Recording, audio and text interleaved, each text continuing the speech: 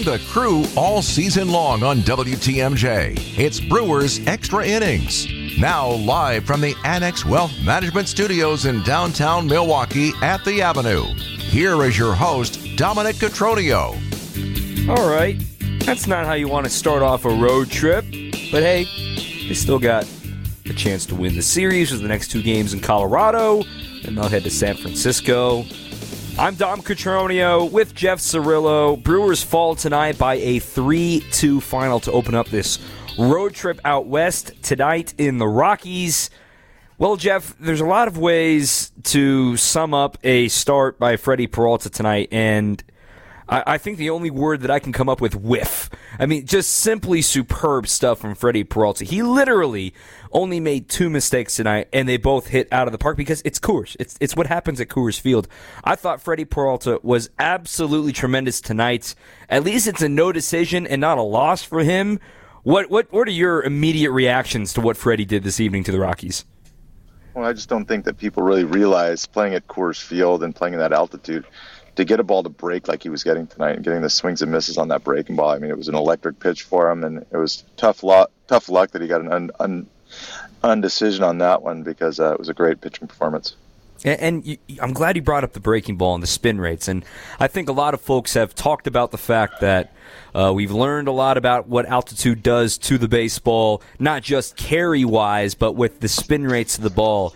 And Freddie still found a way to spin it. Not only was he spinning it, I really thought he was locating that slider specifically so well in the bottom third of the zone or below the zone and disguising it well to get swings and misses on it. And it caught the Rockies off guard of how much off speed he was trusting and using it very well. Yeah, it's one of those ones when you go into a scouting report, but I mean, he definitely had feel for it, and you wouldn't think that his best pitch would be a breaking ball at Coors Field, but he did an outstanding job of not only landing the breaking ball for strikes early, and then he had the wipeout slider for swing and miss. So he finished with a total of 25 swings and misses tonight. 11 on the fastball, 9 on the slider, 4 on the curve, and 1 on the changeup for good measure. I think this, and this is crazy to say, this still wasn't even Freddie's best, if you ask me. He still had those 3 walks. He did have the 2 home runs allowed against him, and I think Freddie would tell you too. I mean, there were still a few counts that he fell behind and had to battle back into. It might have saved him maybe throwing another inning potentially if he didn't fall behind so early in those counts. But still, it was encouraging to see not only Freddie work through 6 innings, get double-digit strikeouts, but he also was hitting 98 today for a guy that missed most of last year with a shoulder issue. He's looking as healthy as ever. Yeah, I mean, this is a guy that I saw 2 years ago. Last year I saw him, velocity was a little down, maybe a little bit indecisive in the zone.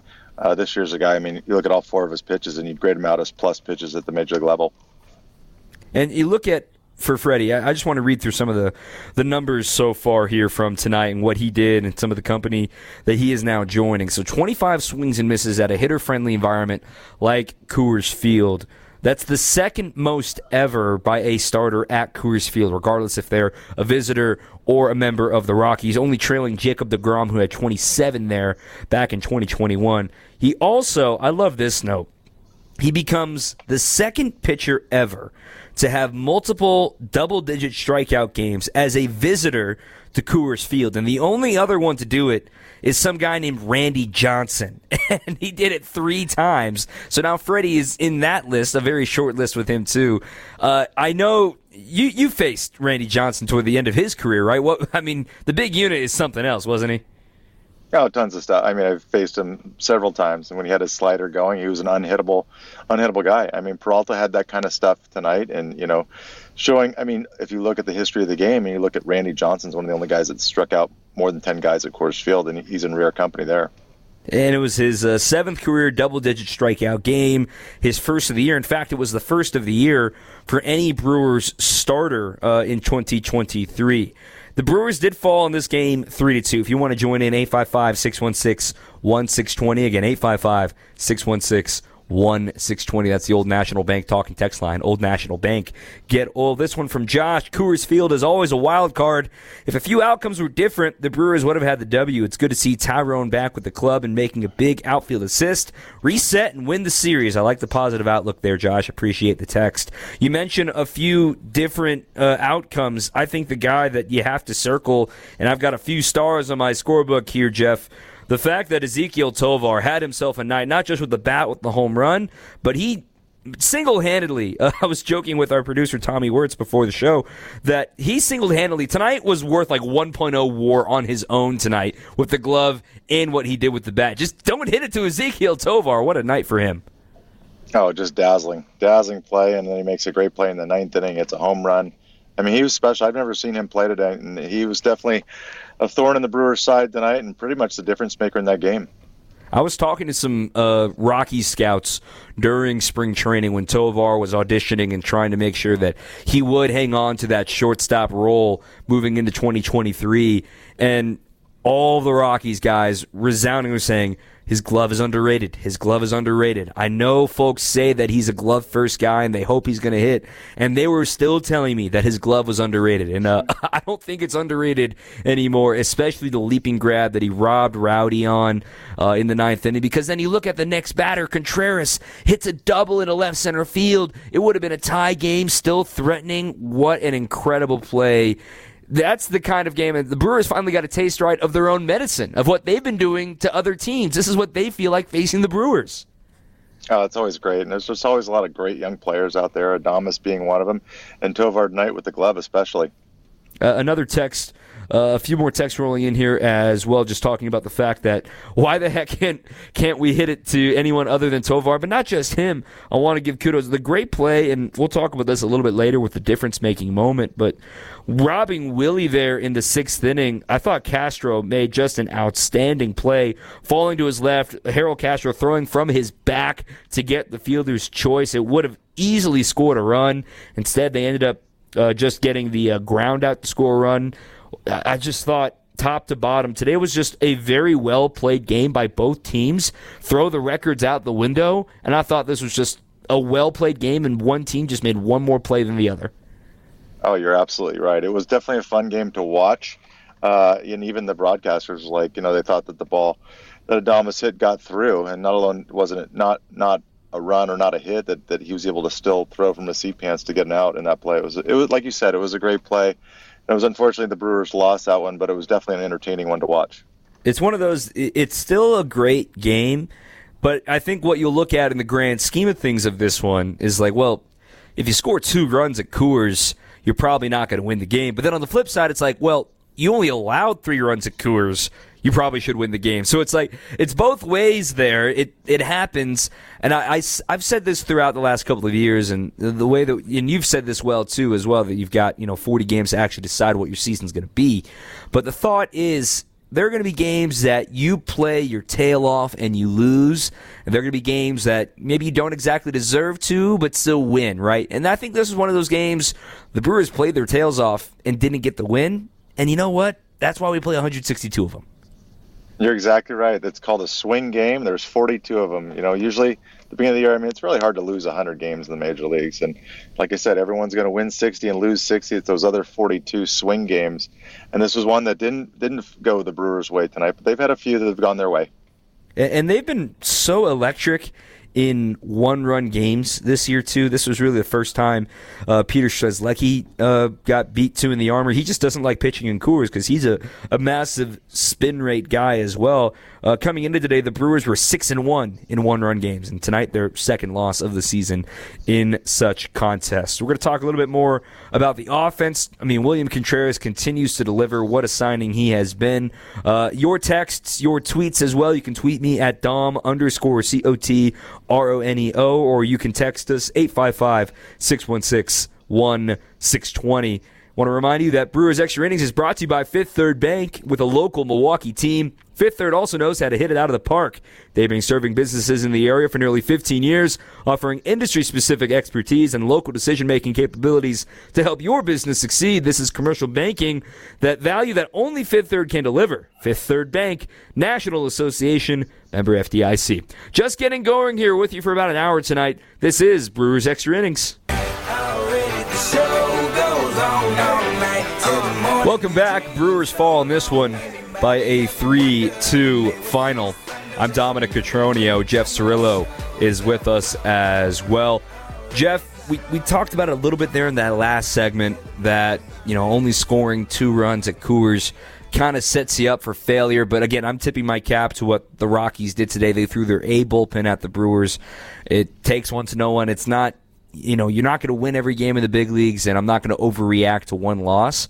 But this is a little bit of a slump we're starting to see right now from a couple of Brewers, and overall, over their last 7 games, they're only averaging 3 runs a game right now. Is there anything that's jumping out to you in these last week of games that you see from the offense, coming off of the Tiger series and the Angels series and now this opener against Colorado? No, it's just one of those ones. I mean, just hitting goes up and down, right? It's the pitching that's always been pretty much stable for the Brewers. And, you saw in the last road trip, but they swung the bats great. And sometimes hitting goes up and hitting goes down. Adames right now is in a little bit of slump, but, you're going to have those guys. It's not like you're all going to click at once.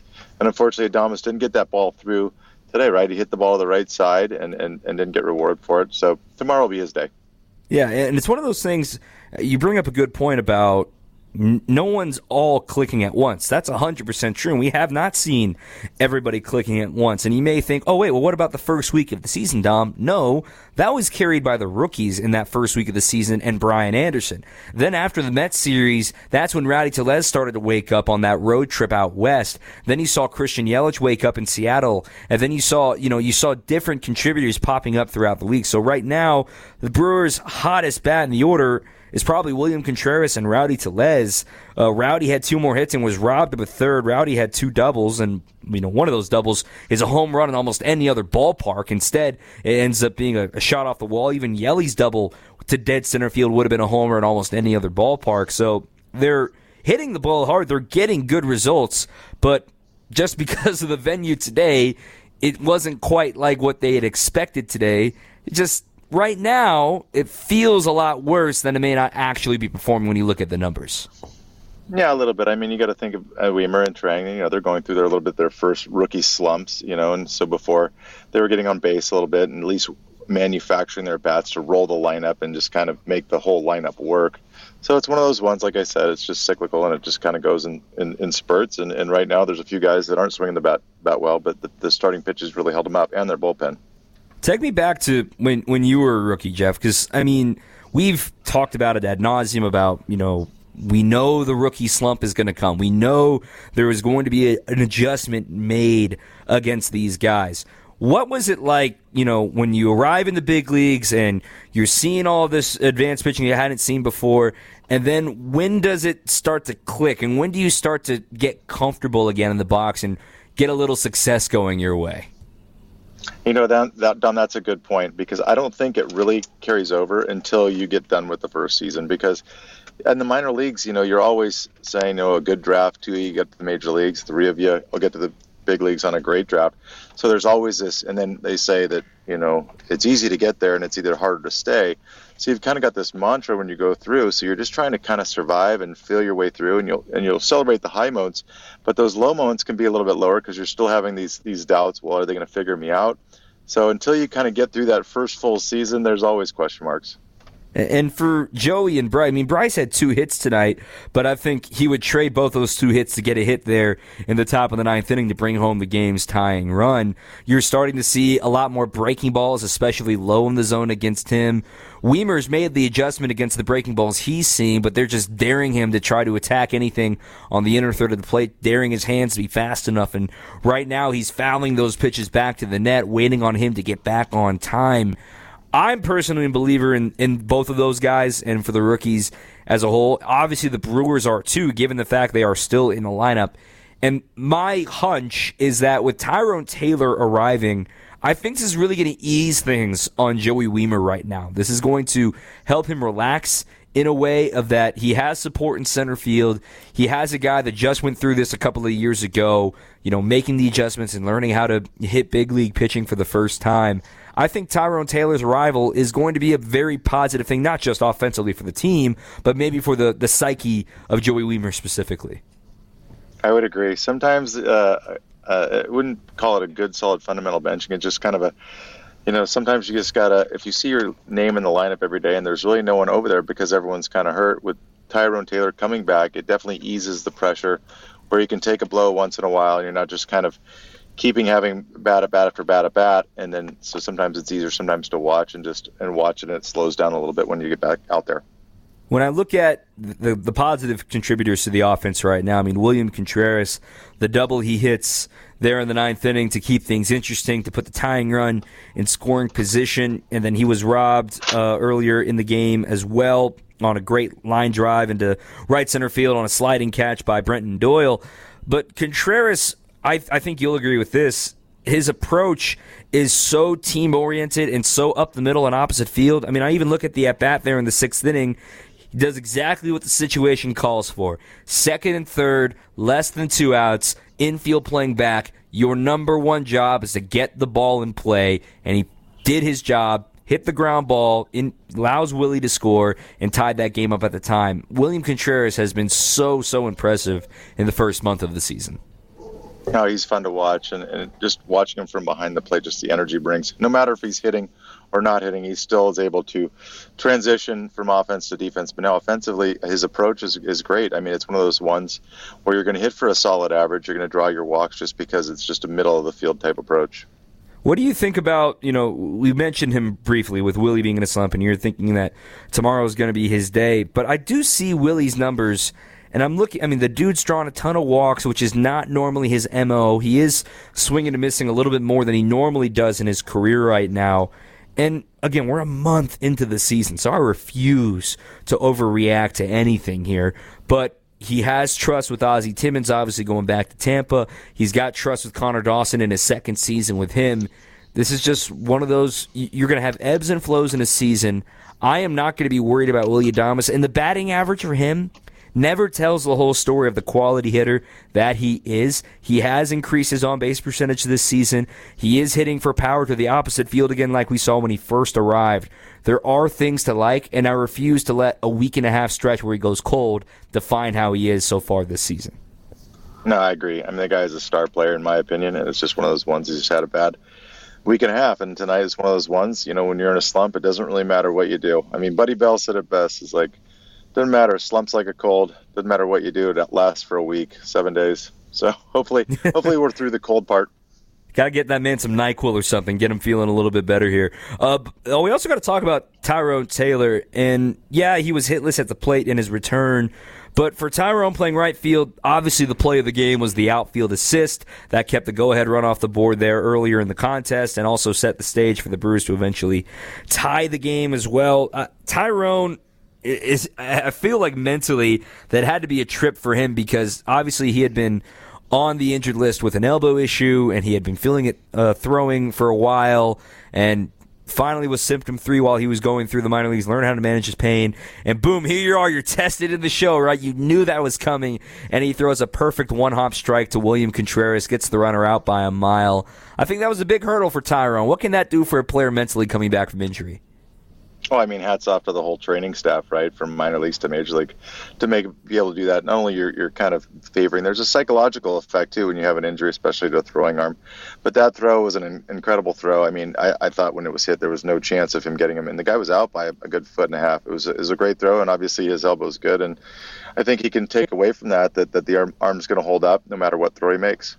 Fundamentally, too, I just marvel at it as well, the fact that, all right, he timed out his steps, he got a charge on it behind the ball, got a quick transfer to the plate, and made sure the accuracy was more important than the velocity. It was low enough that if they needed to hit a cutoff man, he could have. There was just so much of the little nuance of that. I would encourage any high school player, any middle school travel ball player, whatever, just watch that throw on a loop if you're a corner outfield and do that, right? Oh yeah, you're exactly right. I mean, those are great lessons to be learned, and I think that's great that you pointed that out to anyone because he got behind it, had momentum, hit the target, but he threw it through him, so he didn't make an overthrow or something like that. But just an incredible play. And the little thing too, as an ex-catcher myself, that obviously not in the big leagues to say the least, but the fact that he was fine with knowing he wasn't going to get it there in the air, so give the catcher the long hop to have a chance to make the tag, and I'm sure William Contreras was thanking him when he arrived in the dugout for that. Yeah, sparkling. Just a sparkling play. I mean, hang a star on that one for sure. And it really was the game-changing moment. I mean, it was second and third and no outs after a home run already given. They're already down by 2 runs. He strikes out Doyle, and then, you think it's going to be a sac fly, and he's out of the inning with only the 1 home run. Yeah, I think you just teased what your next segment is going to be. And up next, we've got our difference-making moment of the game. Stay with us. This is Brewers Extra Innings. This one's for you. Baby, you my everything. You all I ever wanted. Jeff Cirillo with us still. I'm Dominic Cotroneo, 855-616-1620. 855-616-1620 if you're up late with us. Or you can tweet me at Dom_Cotroneo. And all of our post-game shows are available in podcast form after the fact by subscribing to Brewers All Access wherever you get your podcasts. Right now, though, it's time for our difference-making moment of the game, brought to you by Annex Wealth Management. Annex Wealth Management is different, not driven by commission sales or pushing financial products you may not actually need, but for elite, comprehensive financial planning, customized to who you are and what you need. You can contact Annex Wealth Management. Know the difference. AnnexWealth.com. So we just talked about it there at the end of the last segment there, Jeff, but I'll give it to you first. Is the Tyrone Taylor throw out your difference-making moment of the game, or you got something else? Well, I mean, you could go with the play that the second baseman made for the Rockies to kind of squash. I mean, they had the pitcher on the ropes, third time through the order. But I'm going to go with the Tyrone Taylor just because he's back, and it was just an impact play, and it kept the score at 2-0, and the Brewers able to bounce back the next inning to tie the game.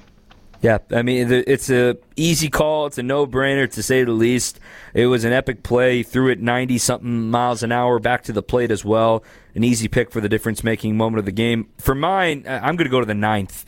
I mean, the play by Tovar to lead off that inning after Tellez worked the 3-2 count against Pierce Johnson, first time facing him as well, and he lines one to center that Tovar out of nowhere leaps up into the air and makes the grab, and especially so because the next batter, Contreras, hit a double that easily would have scored that runner from first base. So that's what I look at for my difference-making moment of the game. Do you think, tell me if this is something or it's nothing, that the fact that the Brewers lose a series to the Tigers and they've lost the opener to the Rockies, but they've handled series against the Cardinals and the Mets, and they sweep the Mariners on the road, and they win 3 out of 4 in San Diego. And, you get what I'm saying here is that, the teams that aren't expected to compete this year, for some reason, the Brewers have had a little bit of an issue with so far this year. Yeah, sometimes it's that midweek game, school's still in session, maybe not a big crowd out there at Coors Field, and you're facing a team that you're supposed to beat, but it doesn't really matter. I mean, it all starts and stops with the guy on the mound, and tonight, unfortunately, they ran into Tovar at shortstop, really, and Castro at second base for making those plays, because those could have been much bigger innings going forward, and the score wasn't really indicative of how they swung the bat tonight for sure. It does kind of remind me of what happened in 2021 for the Brewers, where this sort of thing really trended out throughout the year. I remember they lost, that year the interleague series was the AL Central, which was one of the worst divisions in baseball in 2021, and they had lost the series to the Tigers. They lost 3 out of 4 to the Royals, and it was the same sort of thing, but the Brewers were winning series against teams maybe you weren't expecting them to win. But this is what you're talking about earlier, right? There's 42 swing games. Those are the ones that actually will decide a season, and there's so much more. It is May 2nd. There is so much baseball to be played. There are so many guys to get healthy. You just got Tyrone Taylor back. Brandon Woodruff is on his way back. Luis Urias is on his way back. Gus Varland threw a rehab outing today. There is so much still to come. Aaron Ashby could be on his way back at some point this season. There is so much baseball still to come. Yeah, I mean, the baseball season, it's a soap opera, and there's big swings and in both directions, right? Sometimes the guys you counted on at the beginning of the year, and you have guys step up at the end of the year, and some of the guys at the start you counted on aren't there. So you never know. Like you said, there's 162 games, and it's a really long season. We're just in the second month. We're not going to talk about Jesse Winker's pitch clock strikeout, because I think he was properly called out on that pitch clock strikeout. But I want to lead this into a little bit bigger of a conversation with you here, Jeff, about now that we have a month in of this data, of the new rules, of what we're seeing. We have numbers to return and to reflect on so far in the first month of the season. So first and foremost, games are 27 minutes shorter. Steals are up 54%. Batting average is up by 15 points. Hits are up by 9%. Runs are up by 14%. What are your thoughts of this new product that we're seeing in baseball 1 month into the season? Oh, I love it. I like doing a scouting last few years. Just I saw the pitch clock, and I just remember, going home and getting home at a reasonable hour. You actually get something to eat, and getting into a hotel room before 10 o'clock was great. Sometimes you don't have those long drawn out games where you have all the catchers, trying to deke the signs at second base, and now they don't have time to do that, right? Especially with the automated strike zone, with the catcher pitcher, with the headphones, and so I love the stolen base. I love that there's not as much shifting, so it might open up the game a little bit. So it's just, baseball shouldn't just be a stationary game. Yeah, I agree, and you bring up a good point with the pitch comm too, because that was kind of a low-key innovation from last year that everyone just instantly was like, oh, sign stealing, yada, yada, yada. But then you realize, oh, wait, you don't have to stare in for the signal anymore. You don't have to wait for the pitcher to be looking at you to receive the sign, right? The pitcher can be receiving the baseball, and the catcher's already punching in, slider away. And the hitter and the batter's already all right, well, I'll step in the box and get ready to go. And the pitcher has already known what he's going to throw for the last 15 seconds, and he's probably been fidgeting with the grip this whole time. These little things have added up. And I want to give credit where credit's due to Theo Epstein, who was in charge of all of this stuff to research it and make sure it was ready for the big leagues. And for Rob Manfred and company, I know he's taken a lot of heat lately, but this is one that Major League Baseball, in my opinion, got right, and you got to make sure you give them credit for it. Yeah, I'm not a big fan of the pitch clock. I do like the pitch count. I don't like that I think they could lengthen it a little bit more, especially later in the games or whatever. Because sometimes as a hitter, I can speak for myself. Sometimes you're a little jumpy at the plate and you need to step out and kind of gather your thoughts, and you tap your right leg or whatever you do to just kind of slow down the mechanism. But at the same time, I do like the speed of the game. It definitely is great for the fans. Obviously, it's great for everybody because they get out of there at a reasonable hour. I agree with you that there could be a couple of tweaks. I would be fine if you make it 20 seconds across the board. I think that's fine for everybody, given we rarely see pitch clock violations with runners on base. We really only see it when there's nobody on because the pitchers don't get the opportunity to step off. And then I also flip on that and saying, if there's nobody on and you have a 15-second pitch clock, just like the batter, the pitcher should be allowed one timeout with nobody on base because maybe you disagree or maybe there's just something going on with your grip that you can't quite find it. You should be allowed one timeout. In my opinion, I think folks will get behind that, right? Well, I don't think that the pitcher per se needs a timeout. I don't like the fact that the pitcher is limited to 2 pickoffs, right? That's an integral part of the game, and then you see these guys kind of bouncing off to try and get them into that step off where they've wasted their 2 picks now. And so I don't like that part of the game. I think that there's a strategy to pick the pitch to go on, and if the pitcher has a good pick. So that I don't like because I think it's an instrumental part of the game that the runner has to guess right when he's going to pick and when he's not. Yeah, and you stole a few bags. You had a couple double-digit seasons in there, looking back at your Baseball Reference page back in the day. So, I can say you're a base stealer in a way, right? I'll give you that credit. I don't know. I think a lot of those were on the back end of some stolen bases. And if I knew the guy was on first, if I knew that guy was on second and he was running, you can bet your bottom that I was making sure that I was watching him. If he was going, I was going. I love that. Look, man, the Baseball Reference doesn't lie. I see 12 stolen bases in 2001. I'm officially calling you a speed demon from here in. Fastest third baseman I've seen. Quick twitch all the way, Dom. I love that. Jeff Cirillo, hey, before we let you go, I want to look a little bit ahead to tomorrow. This is going to be a big start for Eric Lauer. Coming off of a rough one. Obviously, it's Coors. It's always a tough place to pitch. It's a pitch that doesn't have good history for him either. What do you look for Eric? How do you sit down with him and say, look, man, I know you're going to the house of horrors for pitchers like you who rely on movement and rely on spin. How do you make the adjustment and get ready for this start? Well, it's one of those ones that you just have to have attrition out there, and he's going to go deep into counts. He goes deep into counts anyway, so it's not going to be a really long outing, probably 5 innings. The other thing about it is that Coors Field is you got to limit the guys on the base, right? That's where the big innings come from. So just imagine he's got to just attack the zone and just kind of trust his stuff and throw more strikes and not have any more free passes, really. Yeah, looking at his career numbers at Coors Field, not pretty as one would expect. 18 2/3 innings, 33 earned runs allowed, and 7 home runs. Remember, he pitched there back when he was a member of the Padres, 2018 and 2019, when most of that damage was done against him. Granted, he did make one start there last season, and it did not go well. He also exited due to injury in that game last season, allowing 7 runs working into the 3rd inning. So see if he can flush all that and move on. Now, on the flip side, Kyle Freeland, their ace, their man, not only that, he's left-handed. Going to see a little bit different look of a lineup tomorrow for the Brewers. See if they can find a way to figure out facing a southpaw.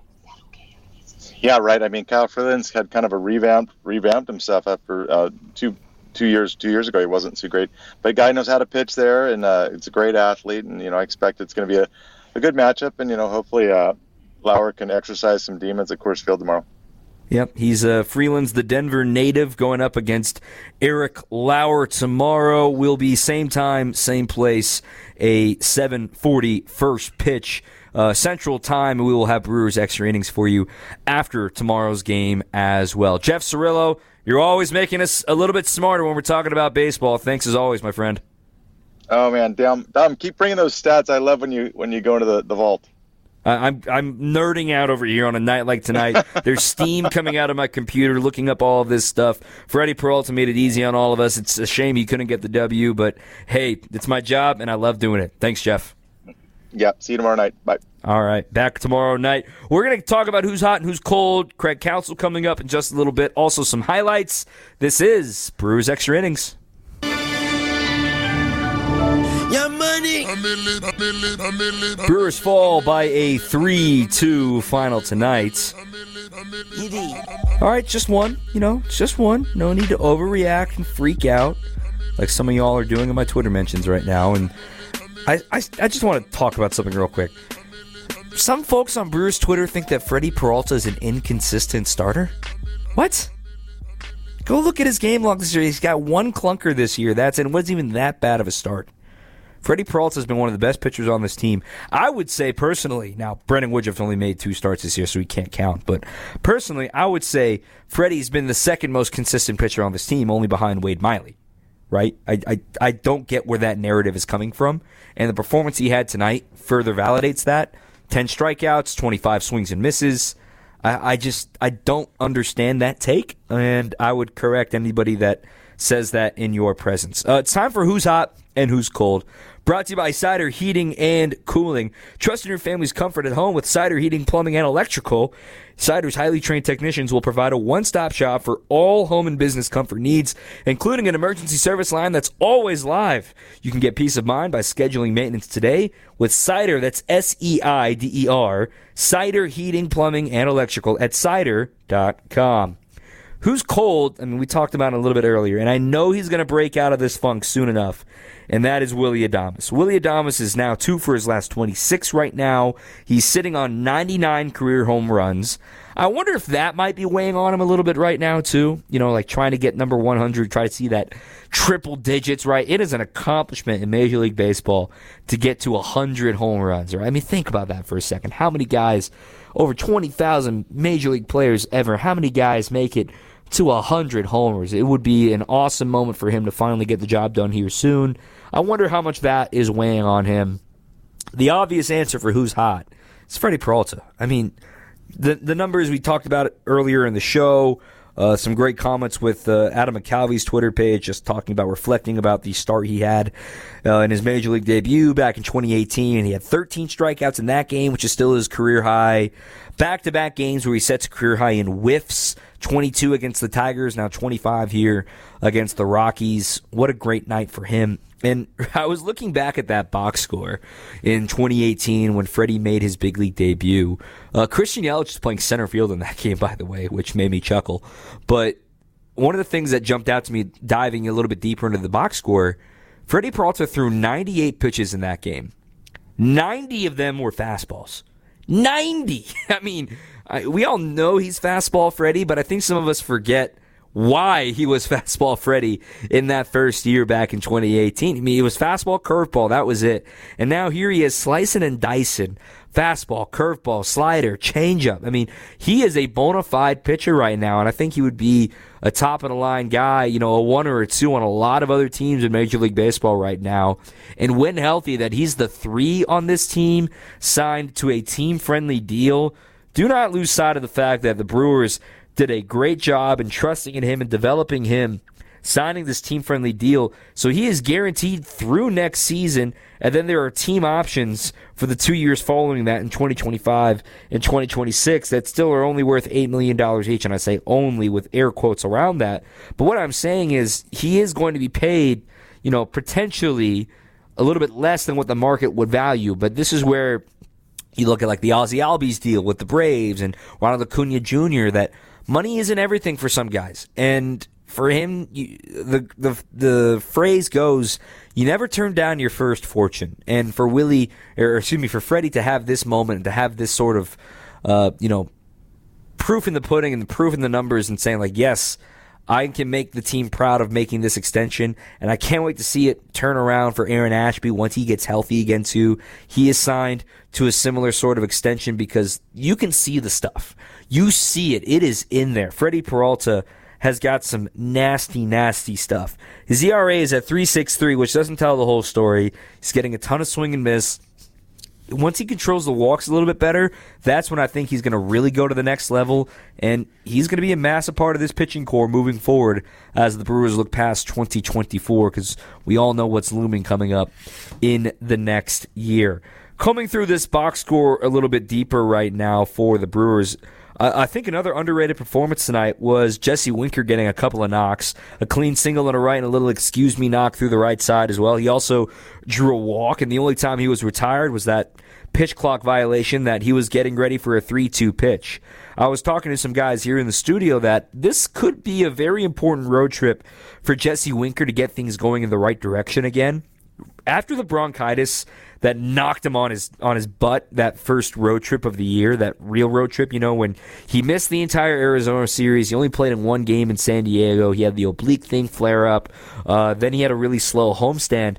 I'm really looking forward to seeing him, after getting that mental reset he got in the Angels series with 3 lefty starters. Didn't get a single start against those guys, but he had a pinch hit RBI single in a clutch spot in one of those games. He gets 2 more hits tonight. I think he's coming. He's still waiting on his first Brewers home run as well. I think we're closer than we realize to seeing Jesse Winker really start to break out for the Brewers right now. And I think tonight was a really good step forward in the right direction for him. Also coming through this box score right now, we mentioned Bryce Terang getting a couple of hits, one to the opposite field and one to the pull side too. Rowdy with 2 doubles. He continues to swing a white-hot bat right now. The double down the right field line and the double to center field too. He hit the ball hard really every at-bat. And another underrated performance tonight was Yoel Payamps. Just a quiet 7th inning. He even got a couple of strikeouts despite hitting a batter. Payamps is not going to be a strikeout type guy, and he did his job once again tonight. You hate to see Strzelecki fail like he did there in the 8th inning, but that's baseball. You're not going to win every single time. Payamps continues to be a pleasant surprise so far on the young season, if you ask me, and he's going to continue to throw this 6th, 7th inning roll, get some grounders, face that stretch of righties in the order. Payamps has been really fun to watch, and Gus Varland's on his way back too. He pitched a scoreless outing in AAA Nashville today when they were visiting St. Paul, the Saints, the Twins affiliate, so Gus is certainly due back on this road trip as well. Probably would see Elvis Peguero or Tyson Miller get optioned if that occurs. And then one more thing in this box score today that I noticed just combing through it. I know the Brewers' offense wasn't quite there tonight, right? Only scoring 2 runs on 8 hits and 1 for 9 with runners in scoring position. They only had 5 strikeouts tonight, though, still. There's not a team that's going to strike out a ton. Yeah, they may swing and miss from time to time, but they're not necessarily striking out. And I think 5 strikeouts in a game is certainly something that is positive and encouraging to keep an eye on moving forward throughout the season. Quick peek a little bit deeper ahead into tomorrow's game. Kyle Freeland and Eric Lauer, mentioned it a moment ago with Jeff Cirillo still here on the air. talking about Lauer and those bad numbers against the Rockies in his career, but when you want to look at this season, maybe the fact that his velo has been a little bit down this year might put him back in the right direction. Now, he allowed 8 hits against the Tigers his last go-around, but that was only one start removed from having maybe his best start in a Brewers jersey, working into the 8th inning against the Mariners in Seattle back on April 19th. And he doesn't really rely on the strikeout anymore to this point in his Brewers career. I wouldn't mind it reappearing tomorrow, but I think maybe focusing on pitchability and focusing on location is going to help Eric Lauer. And I look at the velo, it was a little bit up last week against the Tigers, but look at the performance. So maybe if it all stitches together, could be in for a better outing. And a reminder, it is Coors Field still. You give up less than 4 runs, you feel like that's a victory, right? It's just that kind of a ballpark. And we'll have to wait and see what kind of a day it's going to be. And the left-handed starter thing is going to come up again, like we saw against the Angels. The Brewers winning 2 out of 3 against the Angels. What will they do against another really good left-handed starter in Kyle Freeland? And maybe they'll help calm the waters and help folks realize, like, it's just a handedness. Everybody has their issues, and they are far from the only team that struggles with left-handed pitching. And on a greater note about this offense, regardless of the, this handedness of the pitcher, this offense has kind of regressed into a league average offense, which isn't a bad thing. If your floor of this offense and what they are going to be as a team and as a performance is league average, I'm not really that concerned about it, because they're scoring in multiple ways. They're scoring without home runs. They can hit home runs, but they don't necessarily only rely on the home run ball. And you look at tonight, they didn't get the hit with runner in scoring position. That's something to monitor here in this first road trip of May, because they are going to face some better opponents this month as they get ready for 2 series against the Giants. The Dodgers are going to come to town next week. You're going to see the Cardinals again. Now, the Cardinals are off to a weird start, and I refuse to count them out no matter what you say. The Blue Jays will be lurking at the end of the month as well. The Brewers are going to have to do the little things right. And right now, it just feels like every mistake is getting magnified, and that's why they're in a little bit of a up and down, up and down, up and down here the last week. Let's let it play out. I still think this team is better than a league average offense, but if this is their floor, I think you're in a really good spot moving forward. I just wanted to get on a little soapbox there to talk about that. We're going to hear from the manager, Craig Counsell, coming up next. This is Brewers Extra Innings. Last couple of segments here with you to the bottom of the hour tonight if you're staying up late with us. And a reminder, Brewers All Access is where you can find all of these shows archived throughout the season for your podcast feeds. You'll also get Brewers 360 every morning from Wisconsin's Morning News. I appeared on it this morning, so it's been a long day for your boy, all right? So be nice to me in my Twitter mentions, okay? I use the mute button. I don't like to block people. I'm more of a mute button guy. Maybe you'll figure it out eventually. Sorry, not sorry, but if you're too negative around me, I don't need that negative energy around me, okay? It's all good. Let's be positive. I'll be critical when I need to be, but let's be positive, okay? Cool. Let's hear from one of the positive performances tonight, Freddie Peralta. Again, 25 whiffs tonight, a new career high. Here's the manager, Craig Counsell. Freddie pitched well, for sure. There's 2 pitches, really. But he pitched exceptionally well, yeah. How much did their middle infielders impact that game, Craig? Just taking away some... Yeah, I mean, the play, probably Adames play was the big play. When we got something going, their second baseman made a great play just to get it out there. It's probably bases loaded or a run on the board, first and second, nobody out. And so that was certainly a big play, and Tovar made a nice play to start the 9th.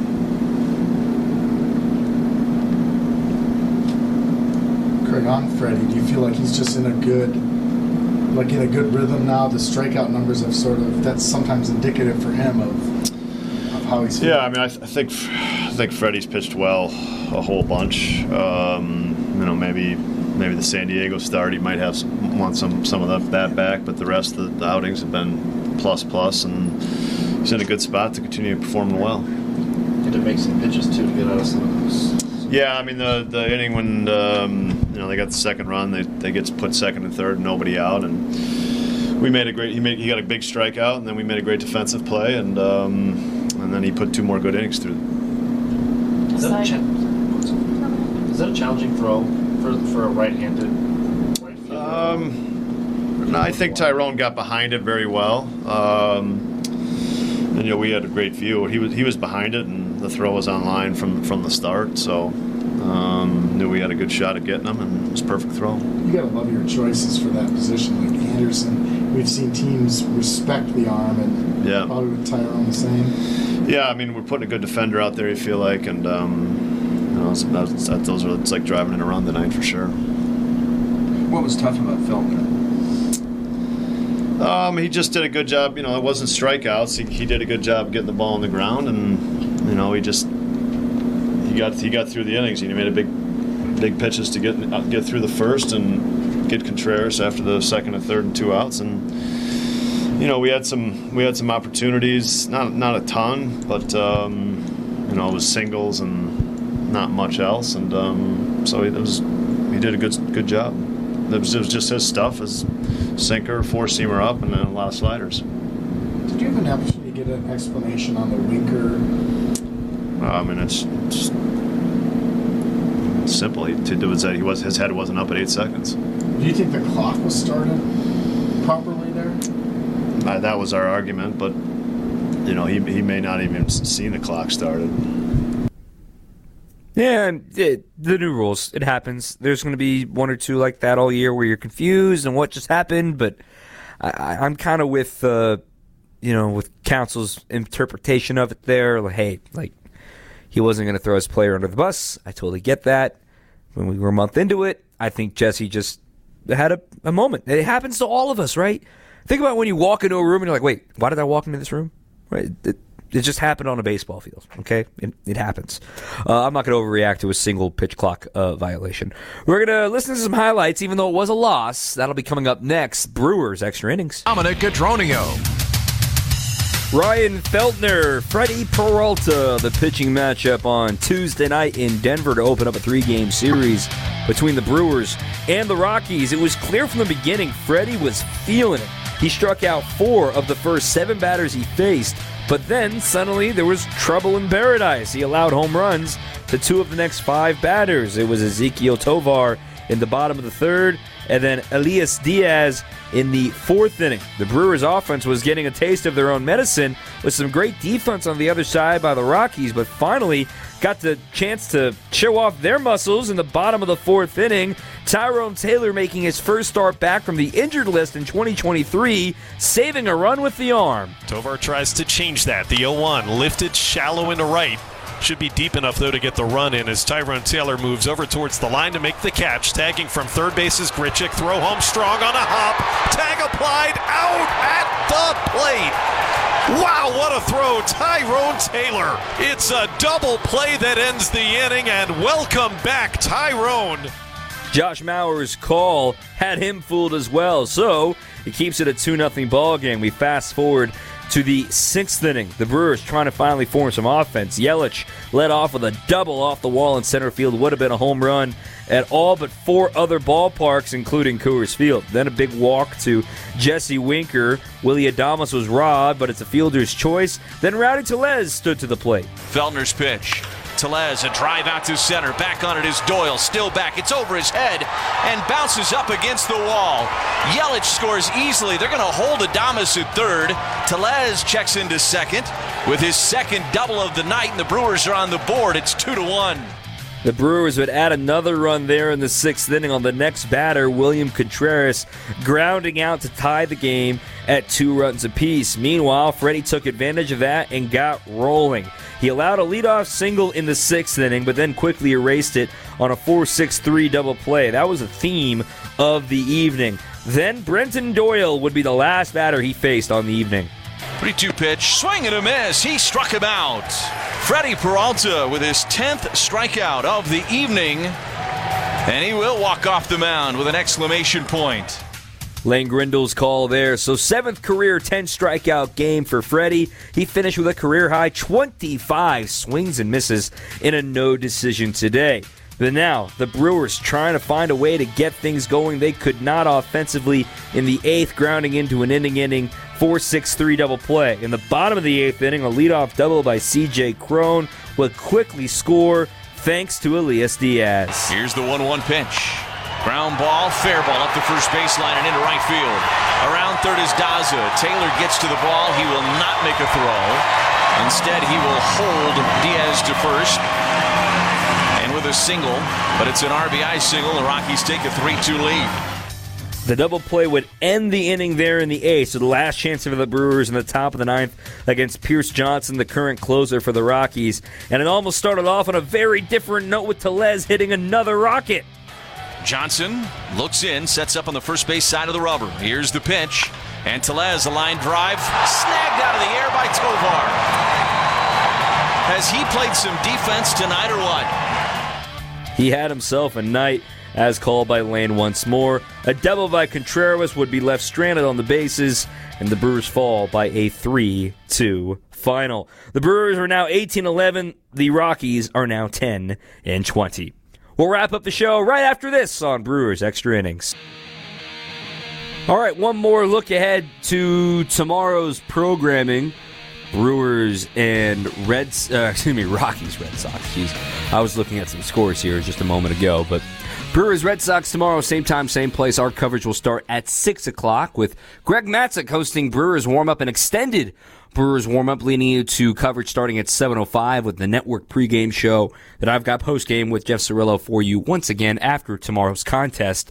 But then on Thursday, there is no postgame show, but fear not, I've got Brewers Brewers Weekly on Thursday night, so we'll have some reaction to that game on Thursday. I've also got a guest lined up for you as well. Don't want to reveal it yet because just want to make sure we get it recorded, right? So that'll come up on Thursday. Again, no postgame Thursday, but that game's coverage starts at 1:35 with the network coverage, and it'll be a 2:10 first pitch for the finale in Colorado. And then I've got you taken care of for postgame. Then we head to San Francisco for some late nights. We got an 8:40 coverage start on Friday night for a 9:10 first pitch against the Giants. So hang with us there that night. I will have the postgame for you then as well. You can catch it in your podcast feeds as well that night or on Saturday morning.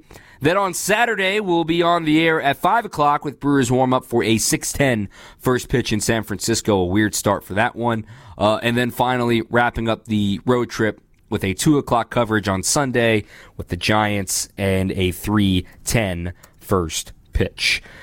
So the Brewers fall tonight 3-2, and we talked a lot about not overreacting and things of that nature. We are still so early in the season. We're 29 games in, y'all. It is very, very early in the season. I would say it starts to get real probably by the end of this month. You'll know who you are by the end of this month. And the Brewers are going to show you what you're made of by trying to come back against a left-hander tomorrow with Kyle Freeland on the mound. My thanks to Jeff Cirillo, as always, and to our producer, Tommy Wirtz. Thanks to all who listened in this evening. My name is Dominic Cotroneo. We'll catch you tomorrow night. Until then, keep on swinging.